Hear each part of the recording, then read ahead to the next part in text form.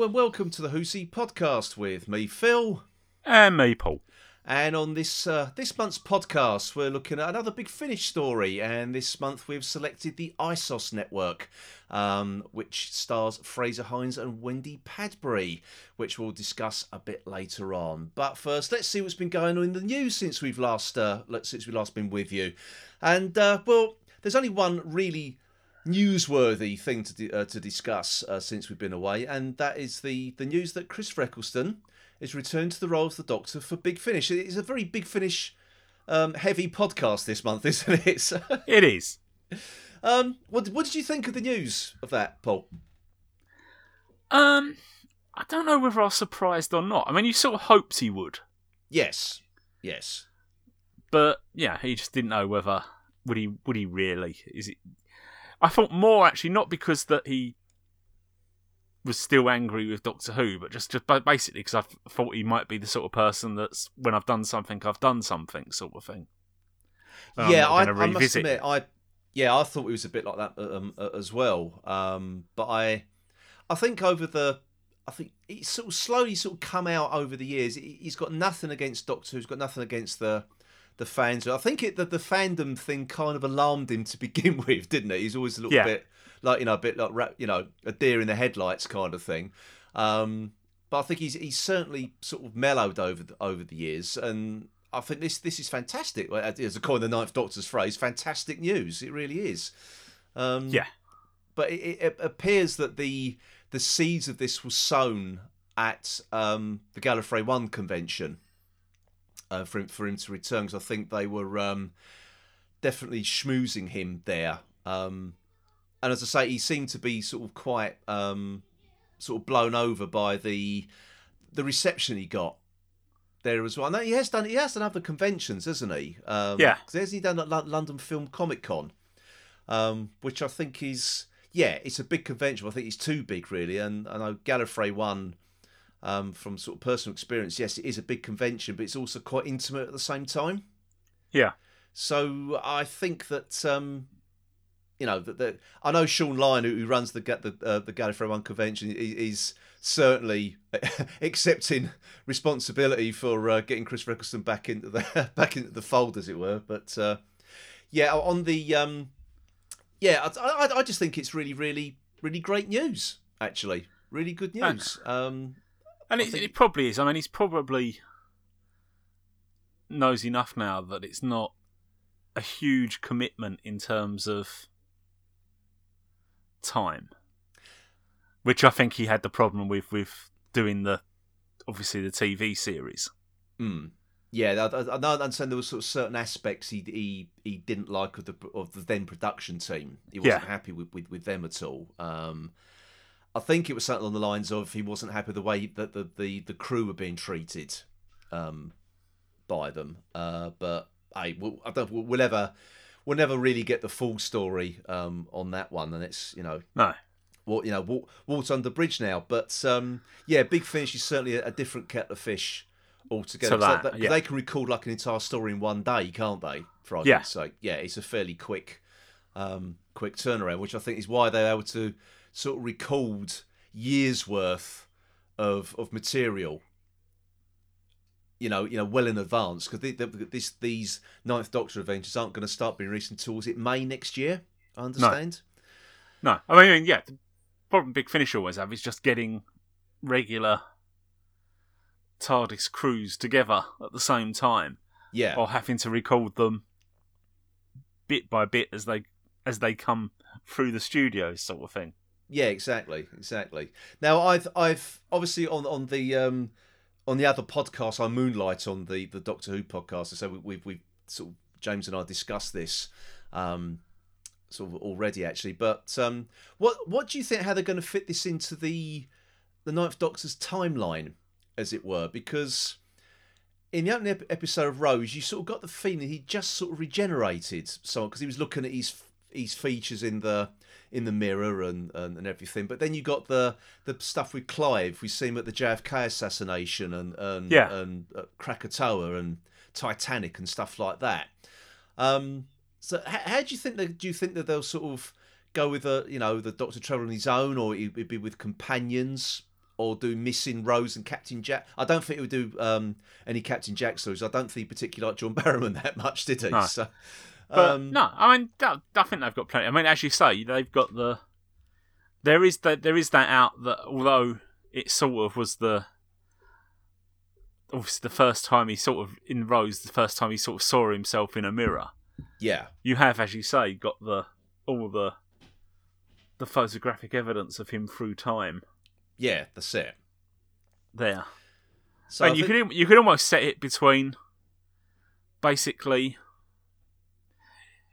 the end of Rose when he goes off and he comes back in that minute there. Yeah, yeah. You could set any episodes you want for in that time. Yeah, you can do. Yeah, I mean, there's lots of possibilities, and of course, I think people are.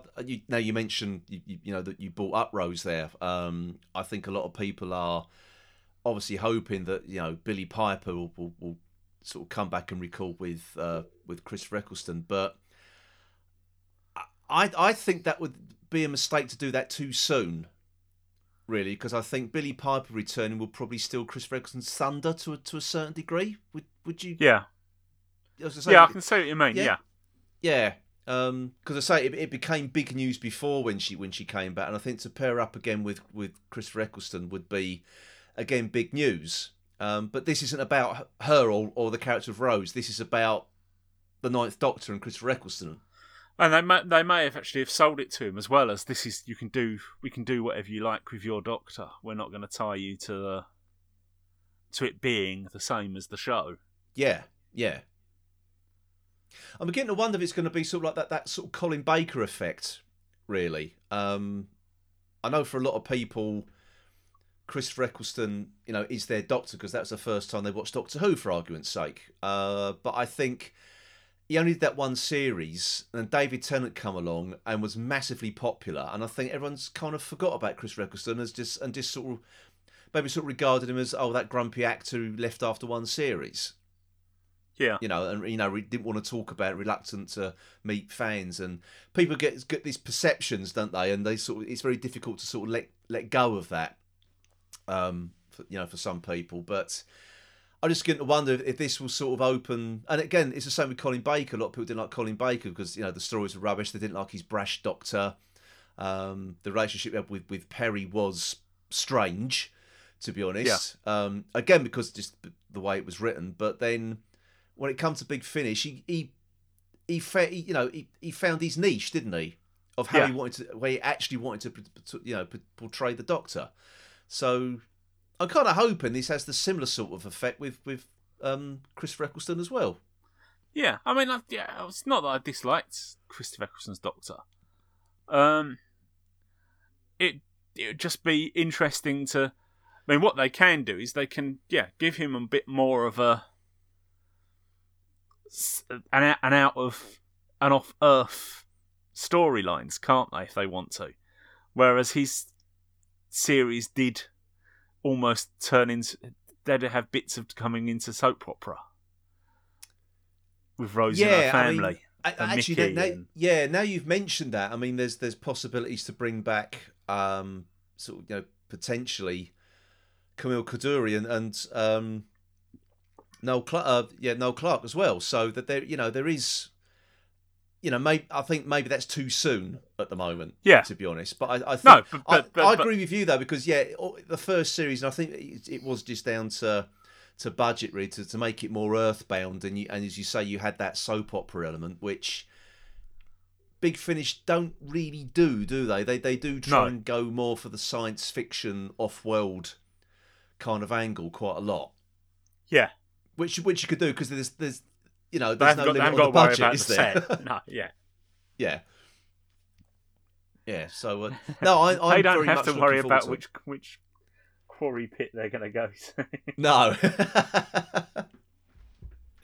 No, I'm looking forward to it. I really am looking forward to it.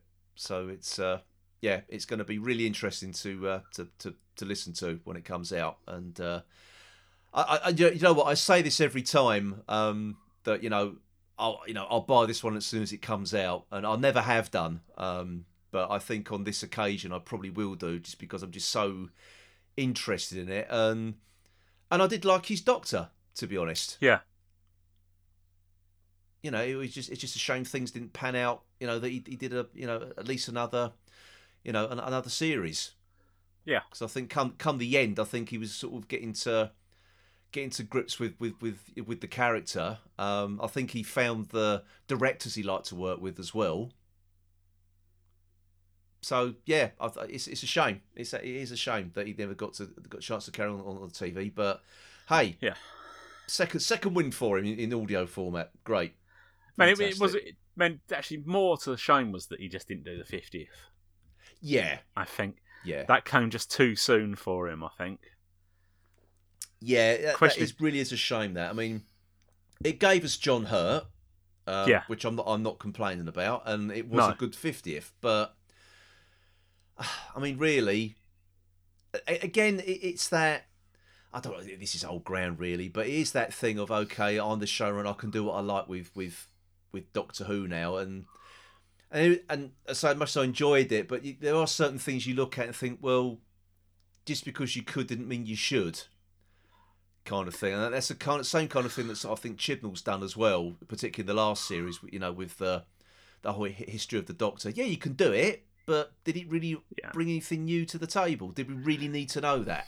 You know, no. I mean the 50th, because it was the 50th. I think you can get away with that, and it is interesting that a lot of how much of that was just accepted. Oh yeah, yeah. That you just pluck a new Doctor out of thin air that's supposed to have been part of the canon of the Doctor. Yeah. On a fairly sort of, looking back on it, it's a fairly flimsy premise. I think now looking back, sort of like, you know, it's me, but not in my name, not in the name of the Doctor. Which I thought was a bit flimsy. But yeah, I've always thought that, and you'd think to yourself, well, you know, that didn't get anywhere near the outrage that suggesting that there was previous Doctors to Hartnell. He's getting now. Oh God, people lost their minds over that, didn't they? And of course, Paul, a lot of them were women as well, and then people of colour. I mean, how dare they? Bloody hell! How dare they? Yeah. Jesus Christ. That's, actually, that is the interesting thing is to what if, rather than John Hurt, we'd have had, say, the Roof Doctor there. What people's reaction, would people have accepted it as easily? I don't know. Anyway, I don't really probably want to get into that argument. No, it was sort of getting away from the whole Christopher Eccleston news, really. Yeah. But I've got a funny feeling whether people would have accepted it more because it was Moffat and not Chibnall. Yeah, and you hadn't had Jodie Whittaker there as well. Yeah. That's an interesting premise there. I think, Paul, that, you know, had Moffat done, you know, brought in Joe Martin's Doctor. Yeah. Which, to be honest, I'd be, you know, a lot of people didn't like it, but I think I'm interested to see more of her Doctor, to be honest. Yeah, and like I said, I can't see there's any difference between having her as a Doctor and having John Hurt as a Doctor. Nah. In terms of changing canon, they both changed it as much as each other. Yeah, I mean, especially if you're only going to, I mean, we don't know what's going to happen with Joe Martin's Doctor yet. But it could be a case of, well, it was a one shot story, like on telly at least, like it was for John Hurt's Doctor. Yeah. You know, it was done just to sort of mix things up a little bit, and that was it. You know, it's not sort of, I wouldn't say never mentioned again, because he had another Lisa's Life on Big Finish, but yeah, who can say what's going to happen? But I'm interested to see what's going to happen. But people at Big Finish are sitting there. He's also interested to see what's happening as to whether they've got another avenue to open up. Why not? Why not? I mean, I'm just glad they sort of, you know, they've carried on recording stuff during lockdown. They've managed to get Christopher Eccleston on board as well over the last few months. It couldn't have been easy, but as I said, I think there was a lot of schmoozing went on at Galley, and the future's looking rosy for Big Finish. That's all I can say. Yeah. Yeah, it really is. But, oh, well, we managed to drag that news item out for at least a quarter of an hour, Paul. That's good. Yeah. Oh, dear. Yes, unfortunately, there's not much else in the news. I mean, there are other things we haven't covered, like this Time Lord Victorious multimedia story that's in all sorts of different media formats, but we haven't covered it because I think it just hasn't really interested us, has it? So... I haven't looked into it enough to really know. No, talk about it. No, when has that stopped us before? Well, I know, but did you know what? To be honest, I can't be bothered looking into it. I mean, it's good they try to sort of keep stuff going where there's no TV show being made currently, which I don't think we're going to get any news on that anytime soon. To be honest, they've already said that they can't mount a production as complicated as that in the current climate, which is understandable. So we're going to have a very long drought, I think, after this year's Christmas special. But the Time of Victoria stuff, I know he's trying to keep people's interest going, but it just hasn't interested me, I'm afraid. I can't be bothered trying to follow a story that's on, maybe on an MP3 one, but then a comic book, there may be an online game, and then there's vinyl releases coming out as well. I've got too much stuff going on to keep up with it, to be honest. I was going to say, we've all sort of reached a significant birthday during lockdown, and now our attitude is, not something else. Yeah, I know. Exactly. Yeah, I just don't... haven't got the time or the inclination. Well, I think I'll stick to the TV, Big Finish, and the odd DVD and Target book. I think that will do me in my I'm not going to say in our twilight years, Paul. Well, that's where it is. It is where it is. Exactly. So anyway, folks, that is our little news item for this month. So coming up next, we're going to be talking about the ISOS network from Big Finish. So for another month then, that was the news.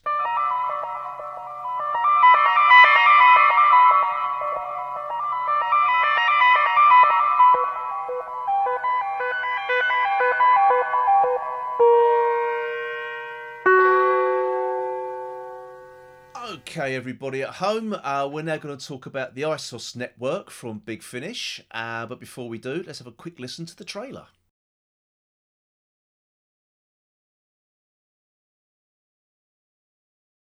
Prepare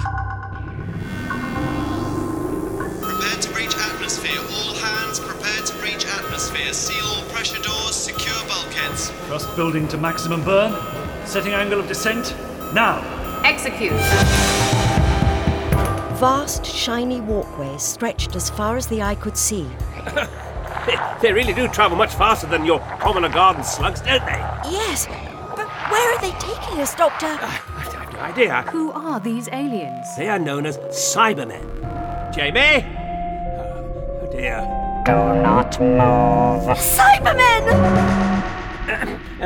We mean you no harm. We surrender. But you see, the thing is, Captain, I don't know anything about the disappearance of your colonists. So you keep saying. And yet an energy trace was detected on this planet. And when we arrived here, we discovered that energy trace was coming from some sort of crate that you freely admit belongs to you. They showed no mercy, the Cybermen. We must revive the cyber controller unit for further instructions. The doctor is recognized. Big Finish. We love stories. Now, before we begin, as usual, we'll put out our little warning. There will most likely be spoilers in our discussion, so if you've not listened to this particular story yet, turn off now and come back to us when you have listened to it. If not, let's just crack on then. So, Paul, it's your turn, isn't it, to kick off the proceedings this month. So, what do you think of this one? Well, as I sort of suggested it, then had second doubts. Before I'd even listened to it. The reason, I'll actually say, the reason I sort of texted you and said, do you fancy doing this one? Was because I was trying to work out how much was not to say that we was going to do this until we'd actually listened to it, because I was trying to work out how much was going to be narration and how much was actually going to be an audio play. Yeah, yeah. And I was slightly worried by looking at the reading stuff that this was going to be a lot more of just Frazer Hines and Wendy Padbury just narrating a story. Yeah. I'm pleased to say that it isn't. No, it's not. I was sort of pleasantly surprised. It's kind of that, because it sort of took me back to when we started reviewing the first Tim Trelaw Third Doctor stories, because you had him narrating sort of things happening between scenes and everything. And this is a similar sort of thing, isn't it? But you've got Wendy Padbury and Frazer Hines sort of sharing those narration duties. And I actually didn't mind. I actually didn't mind it so much as on this as I did that original Third Doctor. Now, whether that's just because I've got used to the idea, which I hadn't got when I first heard the Third Doctor story. Yeah, I don't know. Yeah, I agree with you there, actually, because I think all the previous Big Finish stories we covered didn't have that in it. They were just straightforward plays. Yeah. So I think when we heard those Third Doctor ones, it sort of caught me off guard. But now, after listening to this, it's okay. That Tim Trelaw Third Doctor story, that it wasn't a one-off, and they've obviously done this before. So no, I really, really enjoyed it. Actually, it didn't take me out of the story at all. And to be honest, it does sort of, having that narration does, how can I put it? It does away with sort of unnecessary exposition by characters. Yeah, and I wonder actually whether it helped that there was two people doing it, that you didn't just sort of drip into one person's voice explaining everything. Yeah, because I mean, whether that actually helped on this. Yeah, because I think if you just had Frazer Hines, for argument's sake, just he was doing narration, Jamie McCrimmon, and the Second Doctor. Because if you haven't heard this before, folks, Frazer Hines does his Patrick Troughton impression for this story, which we'll come on to a bit later. So I think if you just had him narrating and then doing those two characters as well, I think you may have just sort of not really sort of connected with the story, perhaps as you should have done. Yeah, because actually one of the things with narration, I think the one problem I had with the Third Doctor one was... Yeah. It was too close to the Third Doctor, but not quite. Tim Trelaw doing it. And you just sort of, I'm not quite sure with this. Whereas, I think this was just better. And I always wondered with the narration ones, whether wouldn't it be better if they just actually had a third person that just did the narration? It does make you wonder why they don't do that. Maybe sort of, as you say, like Nick Briggs doing it for argument's sake. Yeah. Or one of the others, like supporting cast. Yeah. Doing the narration. Maybe it's it's to do with their, I don't know, the actors' fees or something. I don't know. They must get top billing. They must get, maybe they get paid more for lines. I've got no idea. Well, they've just got better agents. Maybe when Padbury's, he's the agent for both of them. So yeah, I mean, I'd have to say, if I'm Frazer Hines, I'd be asking for 3 lots of fees for this, I think. Yes. Because I say it's quite a long story, and it's done in the old half-hour 4-part story format. Which actually for a Second Doctor story, 4 parts is a very short story. Because all the Second Doctor stuff was 6-parters minimum usually, weren't they? So there was sort of quite sort of hefty sort of like stories to get through. But as I say, as I said, there are spoilers, and this is potential spoiler territory now, because this follows directly on from the invasion. Yeah. Which I didn't realise when I first listened, when you first offered this up to me as a potential no, I didn't actually review. Yeah, so I was quite surprised, and I know sort of people going about, continuity. Why the stories get bogged down in continuity, and it is something like Big Finish likes to do. But I felt it wasn't unwarranted. I thought it worked. It worked because it dealt with before and after, but didn't massively refer to the invasion itself. No. So you sort of had the surrounding to it, but it didn't necessarily... I mean, you didn't actually have to have seen the invasion for this to make sense. No, it didn't. It just referenced, this is what happened. You just previously. had to know that had happened. Yeah, there were no particular sort of plot points to refer back. It just said Vaughn's factory on Earth. That was it. That was the only reference to it. Yeah, which I thought was really good. I think you could listen to this without having watched the invasion, and it makes sense. Definitely. Sometimes you worry about ones that literally follow on so close to the original that one doesn't make sense without the other, sort of thing. Yeah, I know, exactly. Yeah, I mean, this is a direct sequel to the invasion, but you don't need to have watched the invasion to pick up the story. It's because there's no continuation of any other characters from that story, is there? No. So argument's sake, if they decided sort of like, if Packer had survived, for argument's sake, and he continued into the next story, then you'd have to watch that story to find out what his original motivations were, or the same thing with Vaughan, or whoever it might have been. Yeah. I think it really worked. Did you listen to the interview piece afterwards when they interviewed the cast?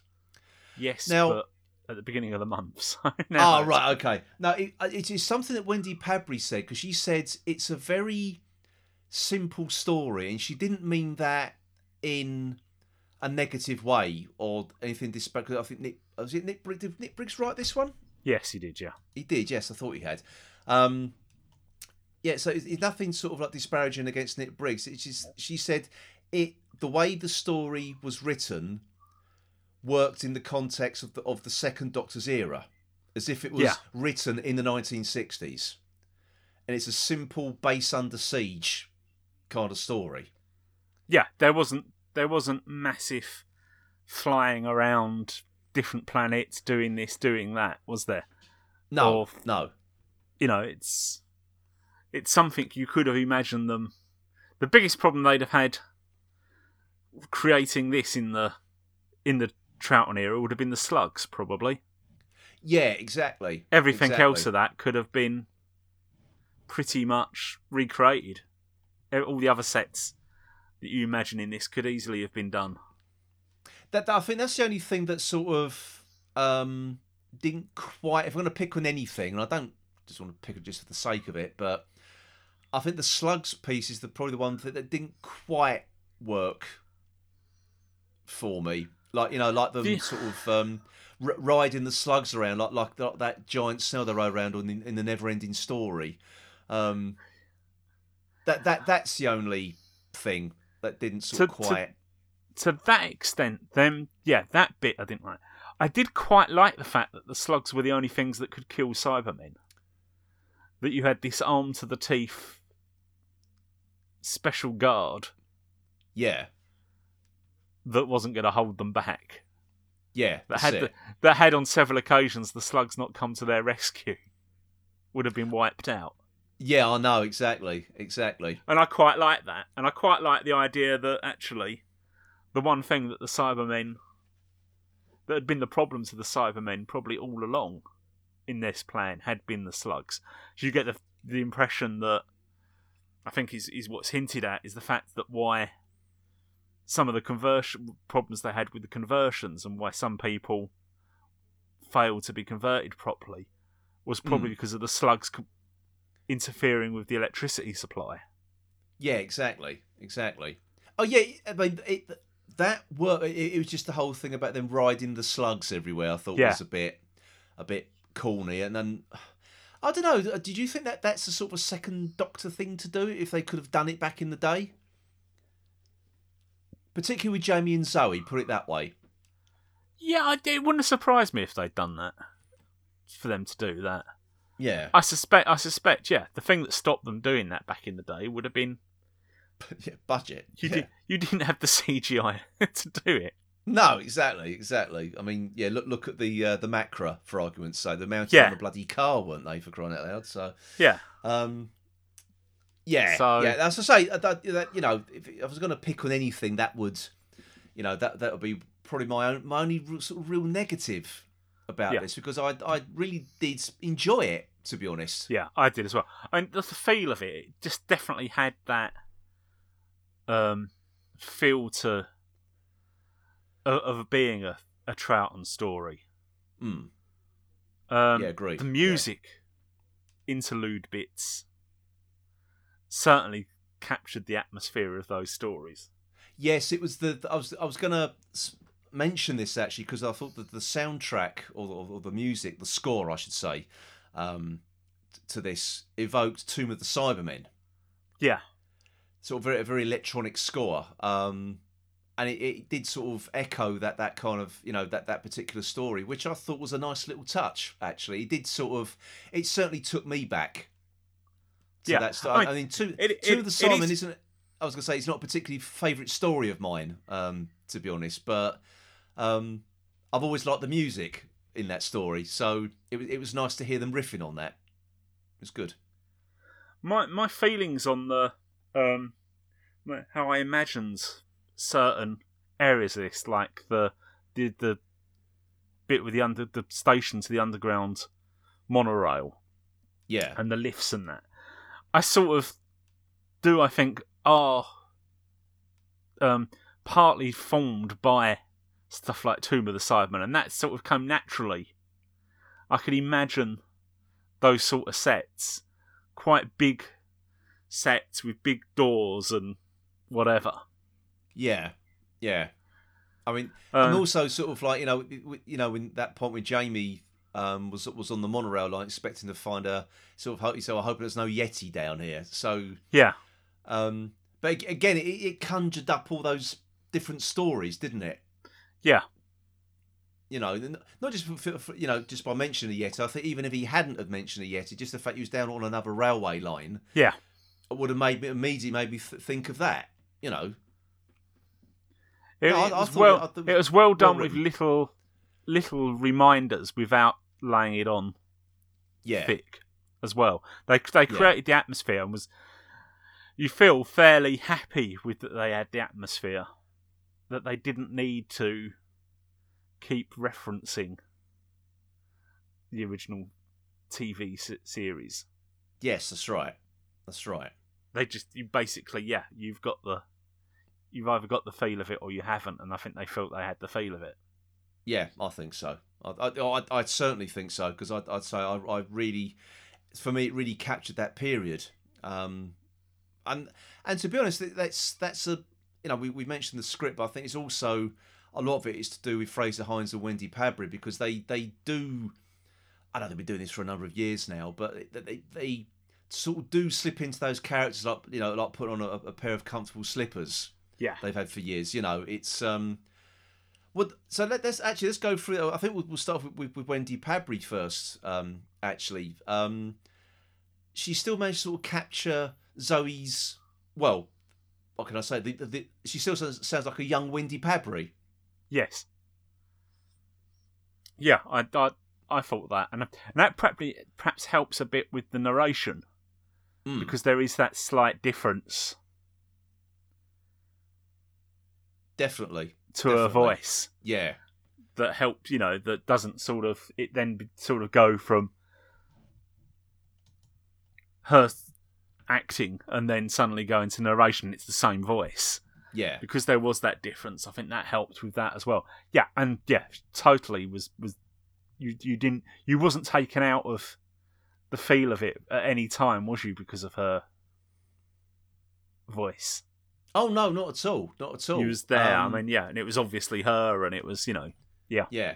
And I think also the you know, her interaction with Hilsey was good as well. Okay, you've got Wendy Padbury playing the character, but it felt like Zoe, if you see what I mean. Yeah. It certainly was. As I say, it just took me back to if it was like I was sort of like I was watching or listening to the audio version or something you could watch on DVD, for argument's sake. Yeah. Like it was a missing story that all they had left was the audio. If you see where I'm coming from. Yeah, I mean, it actually did have that feel, and probably because of the narration as well. Yeah. Sorry, I'm going to keep going on about the narration, but yeah. I mean, it did. Yeah, it could so easily have been that, and this is the audio we've got, and we've just put some narration to link it together. Yeah. And if it had been presented as that, you wouldn't necessarily have said, "No, that's totally a lie." Yeah, that's it. But, yeah, I think there's. I think the other thing as well is obviously sort of Frazer Hines. Obviously, he sort of slips into Jamie McCrimmon again. He managed to sound like a young Frazer Hines as well, which is amazing. But what do you think of his portrayal as the Doctor in this one? Because we've only heard one attempt at his, or we've only reviewed one attempt of him doing the second Doctor, and that was back in those back in the anniversary year, stuff, wasn't it? Yeah. So I enjoyed it, to be honest. Coming back to it, I mean, if you sit there and just say, "All right, I'm now just going to listen to his version of Patrick Troughton," you'd say, well, there's bits here and there's bits there. But in terms of the story, you're not taken out of it. You know who it is. He gets the important bits right. Yeah. There may be the odds in a long monologue where it might slightly drift. But the expressions and... Oh, yeah. Yeah, it was the intonation of certain words... I think he's sort of captured very well, actually. There's a warmth to it. Yeah. It isn't a straight impersonation. It is... I mean, I think it is him just pretending to be his friend. Yeah, that's it. And he does it very well.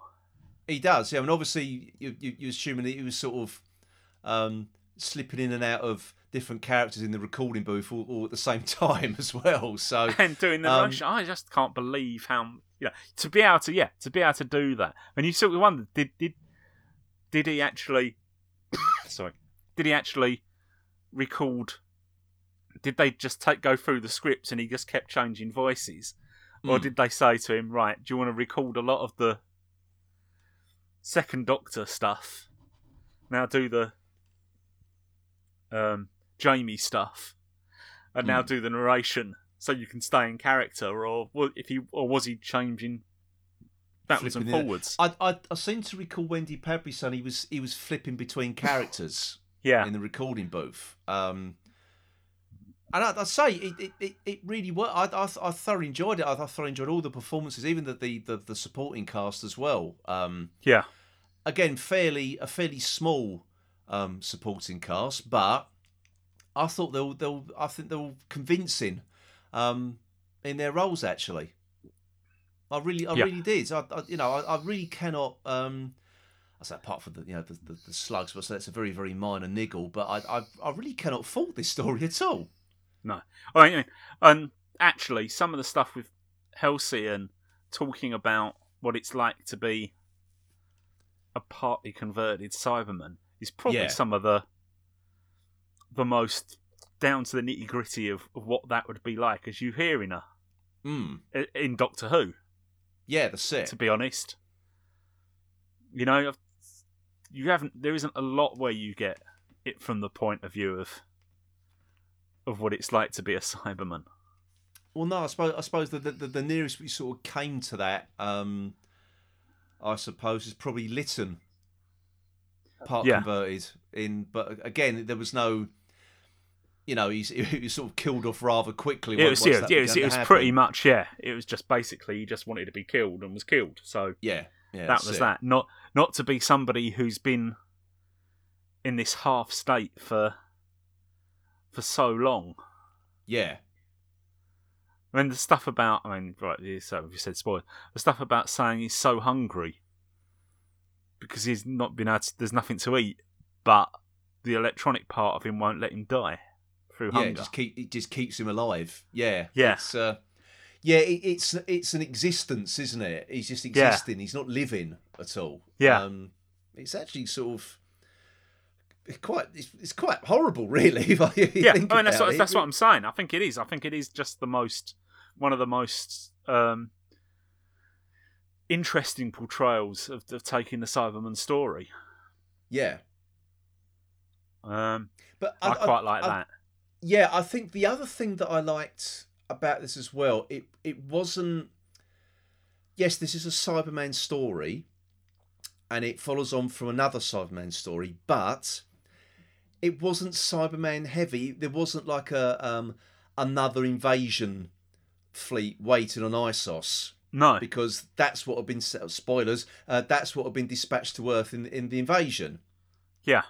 So the whole and the fact actually is when the Doctor realises that he's made the huge mistake that if he doesn't destroy them, why they are now. Yeah. The fleet that he's told the ISIS commander to send for is going to be the next Cyberman fleet. Exactly, because they're going to get converted. Yeah. Yeah. Yeah. And it's actually the Cybermen are actually waiting for that. Yeah. It's not the fear that there's these ships on the way. It's the fact that, oh, good, here's some more reinforcements for us. Yeah, which I thought was a really nice little sort of.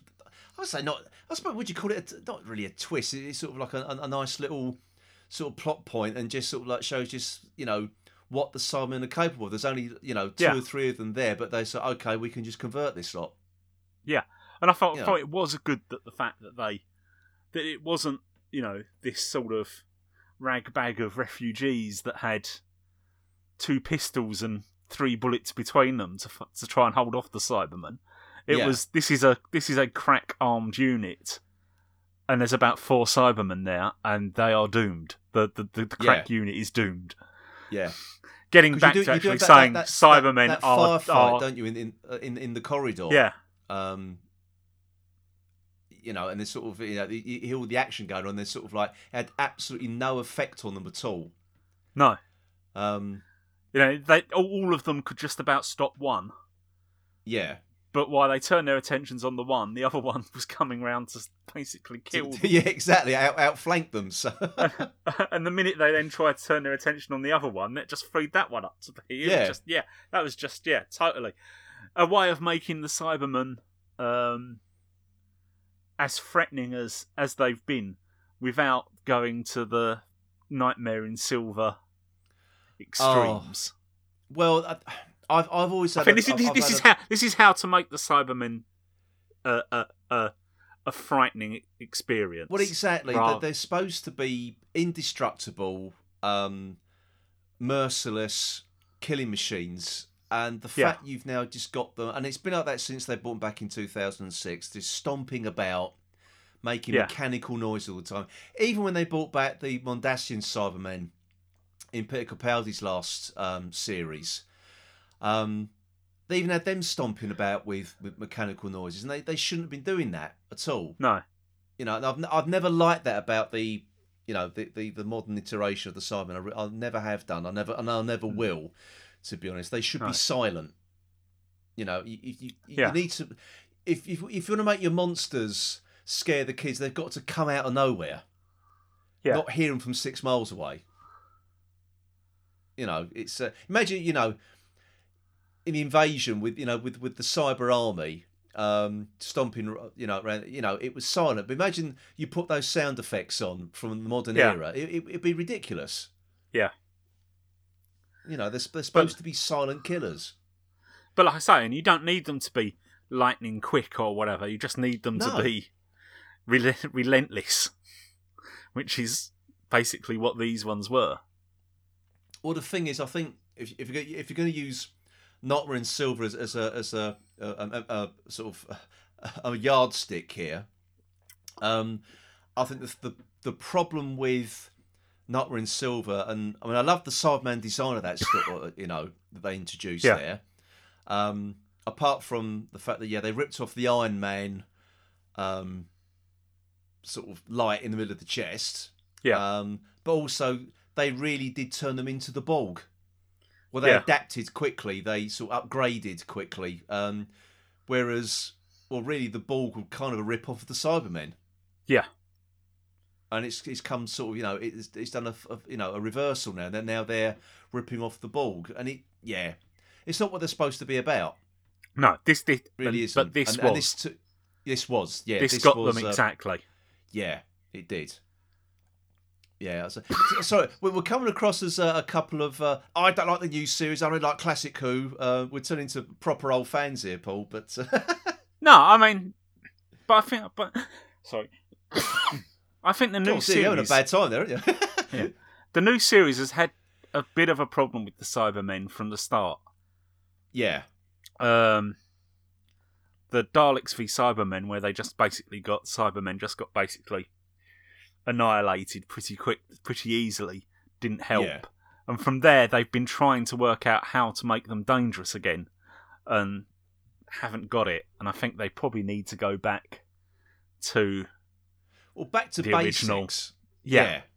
Well, Charles, they did that with them on Dastard's Summer, that still carried over the stomping mechanical noises. Yeah. And flying about with rocket boots as well, which I think, again, it's like Iron Man, Yeah. They shouldn't have to do it. They should have to try and follow it. Okay, that's Marvel's popular at the moment. What can we do with Cybermen that ties them in Marvel? Yeah. I know Iron Man. Make it its own thing. Yeah. And it was its own thing. Actually, you don't have to make it its own thing. Change it, really. You just have to be true to its own thing. Anyway, as you say. Anyway, just a couple of commercially old 50-year-olds, Paul. Yes. Do you know what I was? By the sound of it, I need an upgrade of experience. I always swore to myself, if I become one of those fans that moans about the new series all the time and only thinks the classic series is the only thing that was only ever good about Doctor Who, I would stop watching Doctor Who. Oh dear. It was. I really would say this is really, really worth your while listening to this story. If you're a fan of Cybermen and also a fan of the Second Doctor, I think this story is for you. I really do. Yeah. Talking of being a fan, yes. Do you think Nicholas Briggs writes these just so you can do all the different Cybermen voices? Of course it is. Yeah. How can I put it? Well, I'd love to get Nicholas Briggs on the podcast one day. I don't think that will ever happen, but but if you've got, he must love doing. Oh, he must have. I'd love to talk to him about why. So the chance you write a Second Doctor story, and that gives you a whole new different voices to do, because that the Cybermen of that period were unique, really, weren't they? Oh God, yeah. I mean, he's done the original Cybermen from 10th Planet as well. Again, got his own unique thing. Then it changed again, so you had that strange sort of what's that? I don't know what the bit of equipment is. When someone's lost their, you don't see it anymore now. They used to hold that thing to their neck to talk. That's what makes the cyber controller voice, and apparently it's very uncomfortable. Doesn't he? I think again he says on the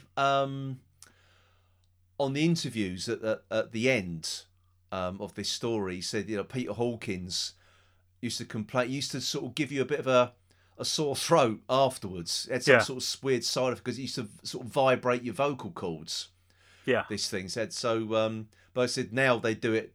They can achieve the same effect just using a like a ring modulator, for argument's sake. So they can do it, achieve the same effect, but do it maybe without the side effects. Put it that way. Yes. But he must love just recreating those old sort of voice effects. Yeah. Really, and again, that's what takes you back to it. If you're familiar with that, and again, it's like the cyber controller from Tomb of the Cybermen. It's that same voice. Yeah. and then the voices of the Cybermen themselves are from the Invasion, which again I think he does actually say again on the extra at the end that they're very similar.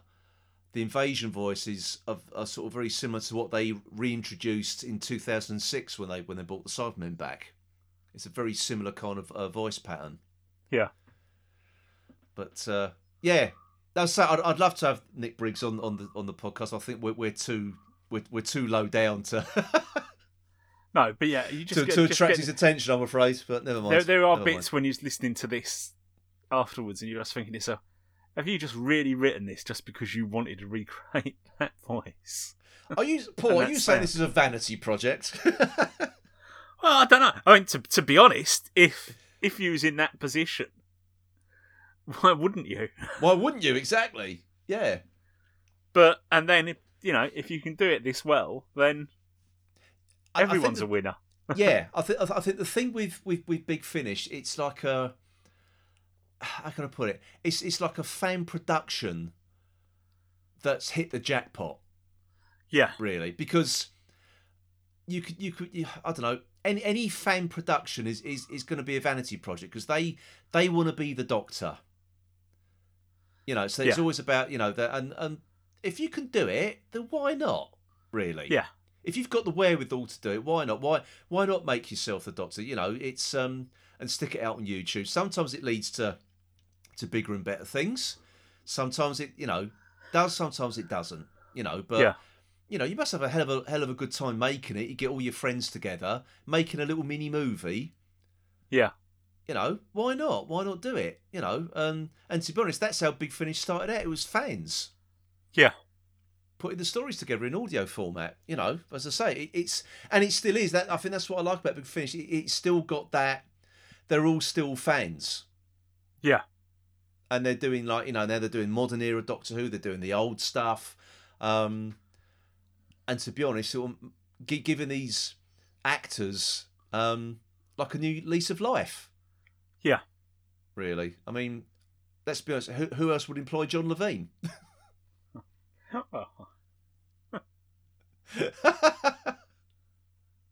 You haven't experienced John Levine, have you, Paul? In a convention format yet, have you? No. No, you're in for a treat when you do. Let me put it that way. Right. Okay. Oh dear.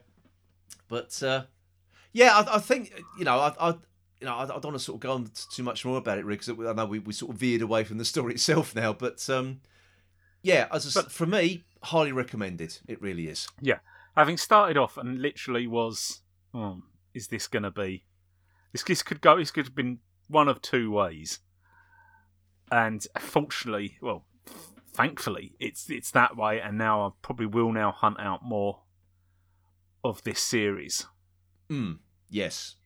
Yeah, same here. I think because I think it was me that convinced you because I listened to it first and asked you, have you listened to it yet? And you were, oh no, I haven't. I said, well, it's worth it. It's worthwhile. Because I was just worried that we weren't going to like it, and I didn't really then want to do a show a podcast where we just rip something apart. No, I know we have done that to other stuff. We've a bit of reputation for doing that in the early days, haven't we? So yeah, I don't like doing it. No, and if I could, if it's an episode that's on the telly and you were reviewing it, then that's fine. You haven't really got much choice but to do that current. But when we've got a position where we can pick and choose as much as we like, I do try not to. Yeah, I mean, we especially seeing as I don't know whether this was atypical of these episodes or not. Yeah, so you don't want to really just pull something apart if you haven't listened to more of them. Yeah, already. Well, the thing is, when we have, I wouldn't say pulled apart, but we have sort of disliked the odd Big Finish story that we've covered. Yeah, and we've only really scratched the surface of Big Finish. Yeah, but again, we just thought, okay, this one sounds good. Listen to it, didn't quite enjoy it. It's not to say it's there wasn't stuff to enjoy in that. There's always something to enjoy in the worst episodes of Doctor Who on television. There's always something there you sort of pick up for. That actually I quite like that bit. But the thing is with Doctor, whether it's in audio format or the television or big, or the Target book or anything really. You didn't enjoy one thing, then you pick up the next thing, and there's something it goes off in a different direction. It's. I think that's the beauty of Doctor Who. You might not like it one week, the next week you watch it. Oh, I love it again.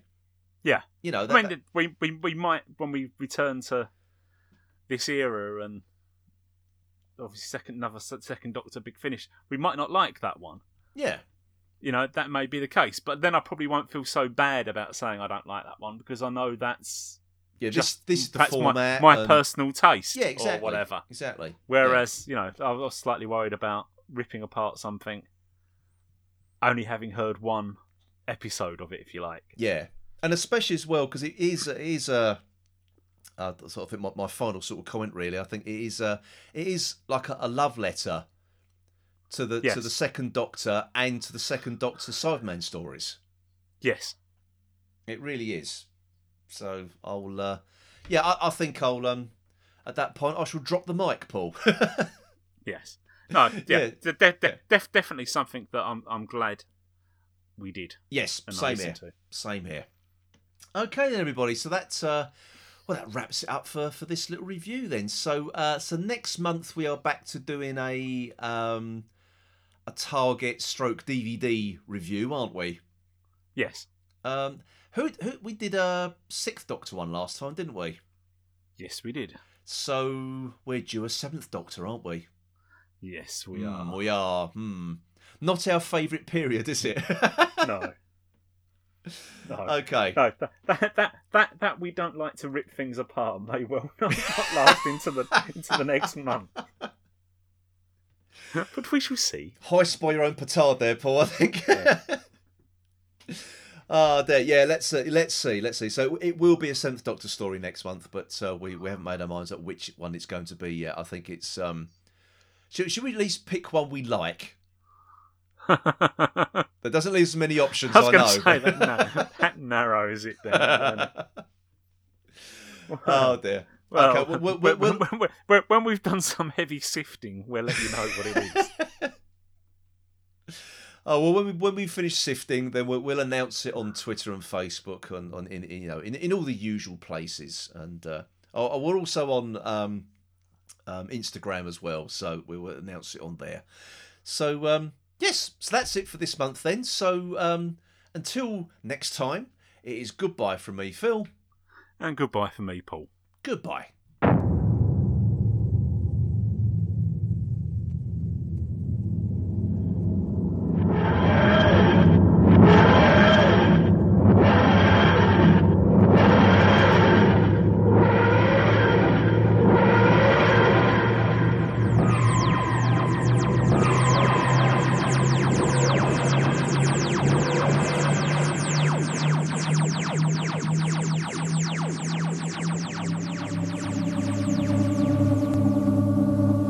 Listening to the Who's He podcast.